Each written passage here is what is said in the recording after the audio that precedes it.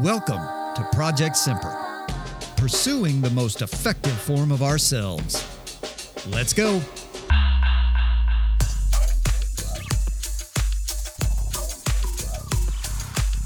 Good morning, good afternoon, good evening, and good day to you all. I hope this message finds you truly well and joyful and that you are treating your body well today. It's not a garbage can or an ashtray. All right, everyone.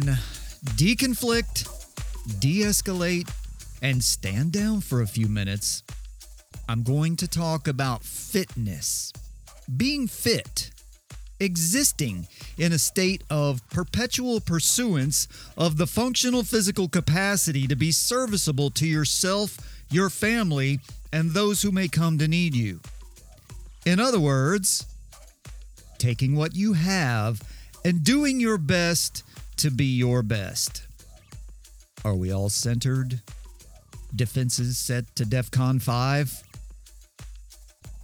Okay. I wrote about this subject at length in the blog, so if you need some more in-depth reference material for the words I speak today, you can head over there. For this iteration of my take on fitness, I'm going to utilize a narrative structure that I really dislike, but I feel could be effective here. I'm going to provide the literal definition of fit/fitness and provide some of my favorite synonyms to reinforce my contention. The following is a mashup of the definitions of fit and fitness. Of a suitable quality to meet the required purpose. Having the requisite qualities to undertake something competently, in good health, an organism's ability to survive in a particular environment. Funny, nowhere did it say, looks like Barbie and can crush walnuts with buttocks. Some synonyms for fit and fitness are able-bodied, competent, sound, healthy, strong, energetic, and how about this one? Well-being.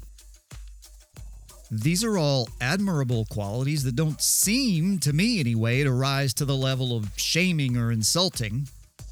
None of those terms represent lofty and unachievable goals exclusively reserved for the genetically privileged.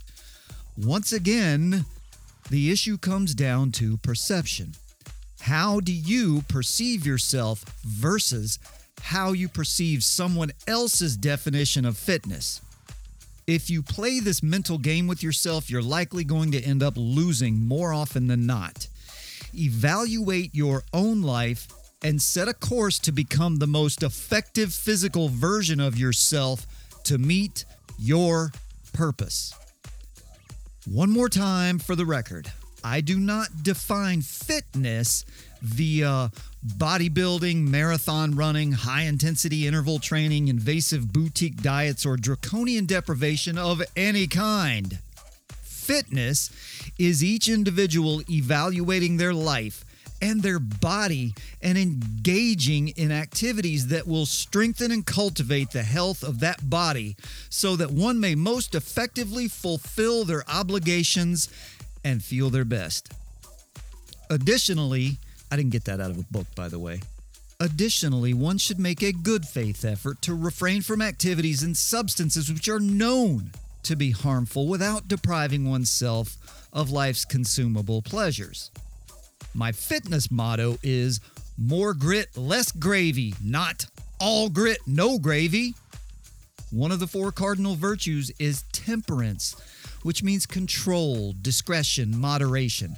I like gravy. Some gravy is good. Hopefully you understand by now that gravy is my cheeky metaphorical archetype representing bad food and laziness. Make time for enjoyment, but reserve the needed allotment of time for physical refinement. Remember, I talk an awful lot about balance here. Balance is not drinking 87 beers or glasses of wine every week and hammering processed food by the bagful, then going to the gym on Monday and Tuesday. Rinse and repeat ad infinitum. Yeah, I see you over there 20 and 30-something. I know you. Hell, I used to be you.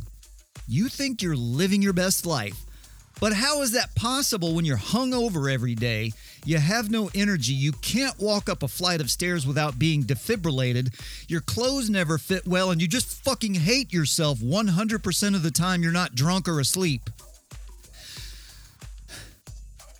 Listen, when you ask someone if you look fat, you already know the answer. All you're doing is searching for someone somewhere who will lie to you, thereby further enabling behaviors you know are killing you by varying degrees of velocity. You aren't living your best life. You are diminishing your capacity to function, and that has to matter to you at some point. We have an obligation to work at being our fittest selves. You heard me correctly, an obligation. Those obligations are framed by, but certainly not limited to, well-being, longevity, and readiness. I wrote a bunch on these elements in the blog, so go check out entries 13 and 14 if you need more. For this episode of the podcast, I'll paraphrase. Your emotional, psychological, intellectual, and spiritual well-being are directly tied to your physical well-being. You can fight and argue all you want, but you're only fighting yourself, which is stupid, but intrinsically human nonetheless. The fitter and healthier you are, the more positively you feel about yourself, your future, and your place in it. The fitter and healthier you are, the more capable you are to work, live, and play at an elevated level. Exercise beyond your comfort level shapes your body, grows your brain, and develops character and fortitude, without a doubt. The fitter and healthier you are, the less likely you will be to die before your children are graduated from high school or before your grandchildren are even born. The fitter and healthier you are, the more capable you are to manage crises, stressors, and contingencies. No life is ever free from emergency response. Are you fit enough to live your life to your potential? There is no universal solution to individual health and fitness. No general dissertation can account for the many physical and psychological barriers that need to be overcome, and to be unsympathetic, indifferent, or discompassionate, that's not a word, by the way, I made it up, but you get me, is to ignore the complexities of being human. This isn't easy, but nothing truly worth your resources ever is. If you need help or inspiration, give me a holler. I'll walk with you, figuratively and literally. But I cannot listen to those who treat their bodies like garbage disposals and bitch all day about feeling like shit. Remember, fitness isn't a diet or exercise routine. Fitness is a lifestyle. Your body is a machine. Food is the fuel. Exercise is the toolbox of the mechanic, and that is you. The results are self-evident, and the rewards are endless. So let's stop. Please, let's stop arguing about socially crafted counterfeit non-issues like body image and self-esteem. Those are psychological justifications for renouncing accountability. Let us instead embrace with alacrity and uphold our responsibility to live well and be well. Do your best with what you have. See where it takes you. More grit, less gravy. Let's go.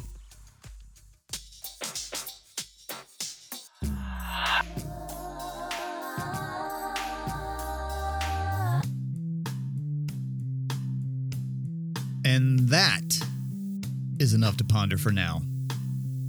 Thank you for a little bit of your time to learn more about Project Semper and why I do this. Head on over to the blog and video links. If you have discovered Project Semper somewhere other than the website, please visit projectsemper.com and have a look around. Project Semper. Read, write, think, connect, do. Be mindful, be fit, be authentic. It's all you really have, but it's all you ever need. Peace out, homies. and see you next time.